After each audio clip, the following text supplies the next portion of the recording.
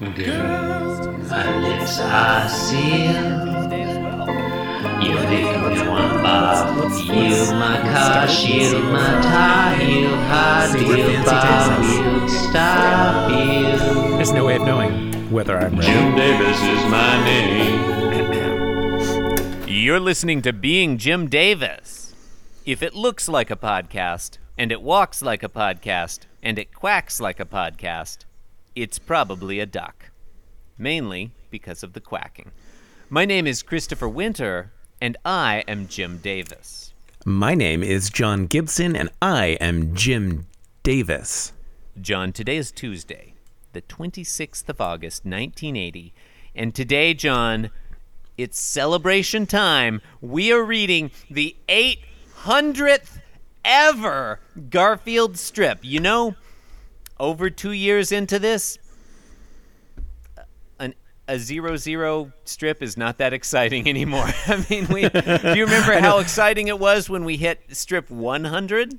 Listeners, We if you're recorded wondering, a special episode for a special bonus episode for when we hit strip 100. if you're wondering why Chris and I have donned Hawaiian shirts and there is confetti falling from the ceiling, Yep.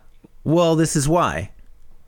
John, I'm gonna issue one small correction. The shirts we are wearing are Aloha shirts. That's the proper name for what we popularly describe as the Hawaiian shirt. Much It's the same, John, as in goodbye shirt or the hello shirt. In France, they don't call them French fries, John. They call them Aloha fries. In the French language, a paperclip is called a trombone. Oh, I mean, for real though, 800 of these damn things. You know, what are you gonna do? I think you know the answer to Nothing that. much. Okay, look. I'm going to keep doing it. Yeah. All right.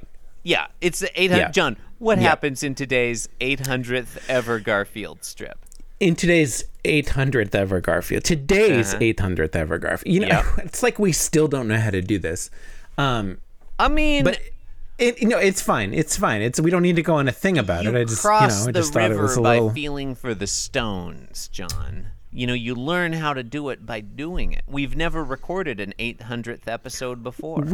We've never finished recording a daily Garfield recap podcast before. Fair. Once we do, we can we'll know move just how on to to do it. Hagar the Horrible.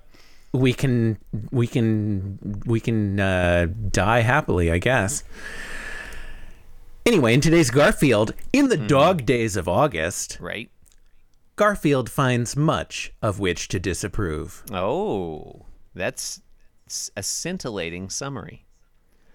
Panel 1, Odie approaches Garfield. Panel 2, Garfield and Odie are just standing there. Panel 3, Garfield thinks it's not the valleys in life I dread so much as the dips. Stunning wordplay.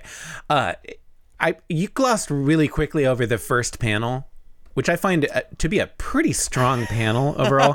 You said Odie. I can't remember if you said Odie walks up to Garfield I or said Odie approaches. comes up to I said approaches approaches. Garfield. Glossing Yeah, which is over true. panels is what I'm doing this week. Just strap in, because I do not plan on slowing down all week. I'd like to go into some detail about how Odie. Let's do it. The Let's manner in do which it. Odie approaches Garfield. He's bounding up to Garfield with pretty these bouncy. tiny little parabolic hops. You know. Would you say, John, that Odie is hippity-hoppeting? No, I would not, Chris.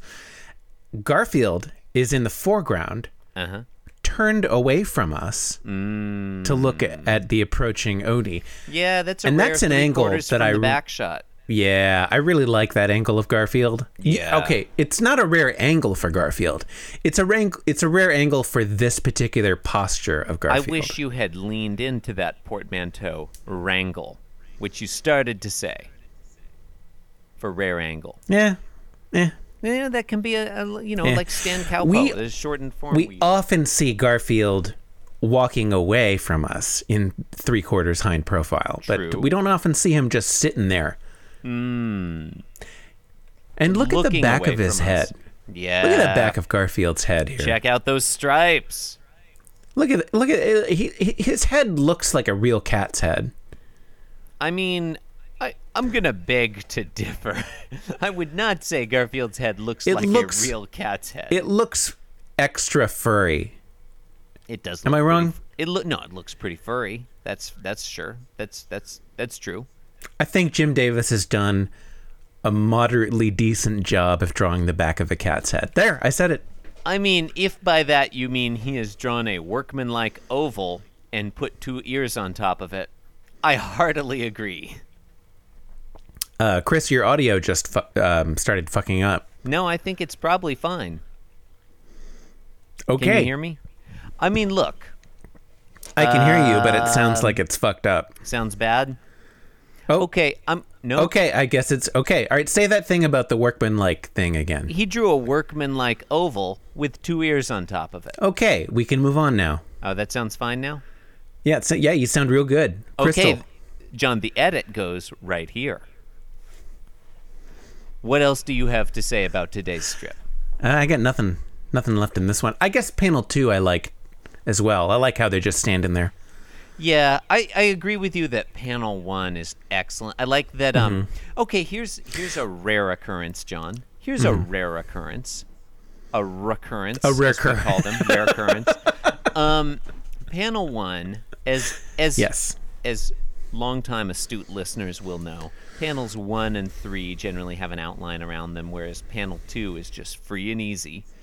Hashtag panel 2. Sometimes in panel 2, Panel 2 exposing itself to the reader.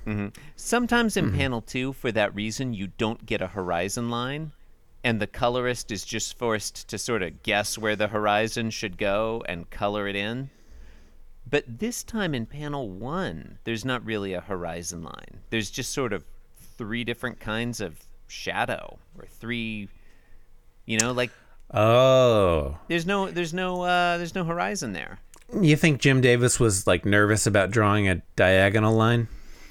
It's possible. I mean, that Odie is hippity-hopping in from such a far distance.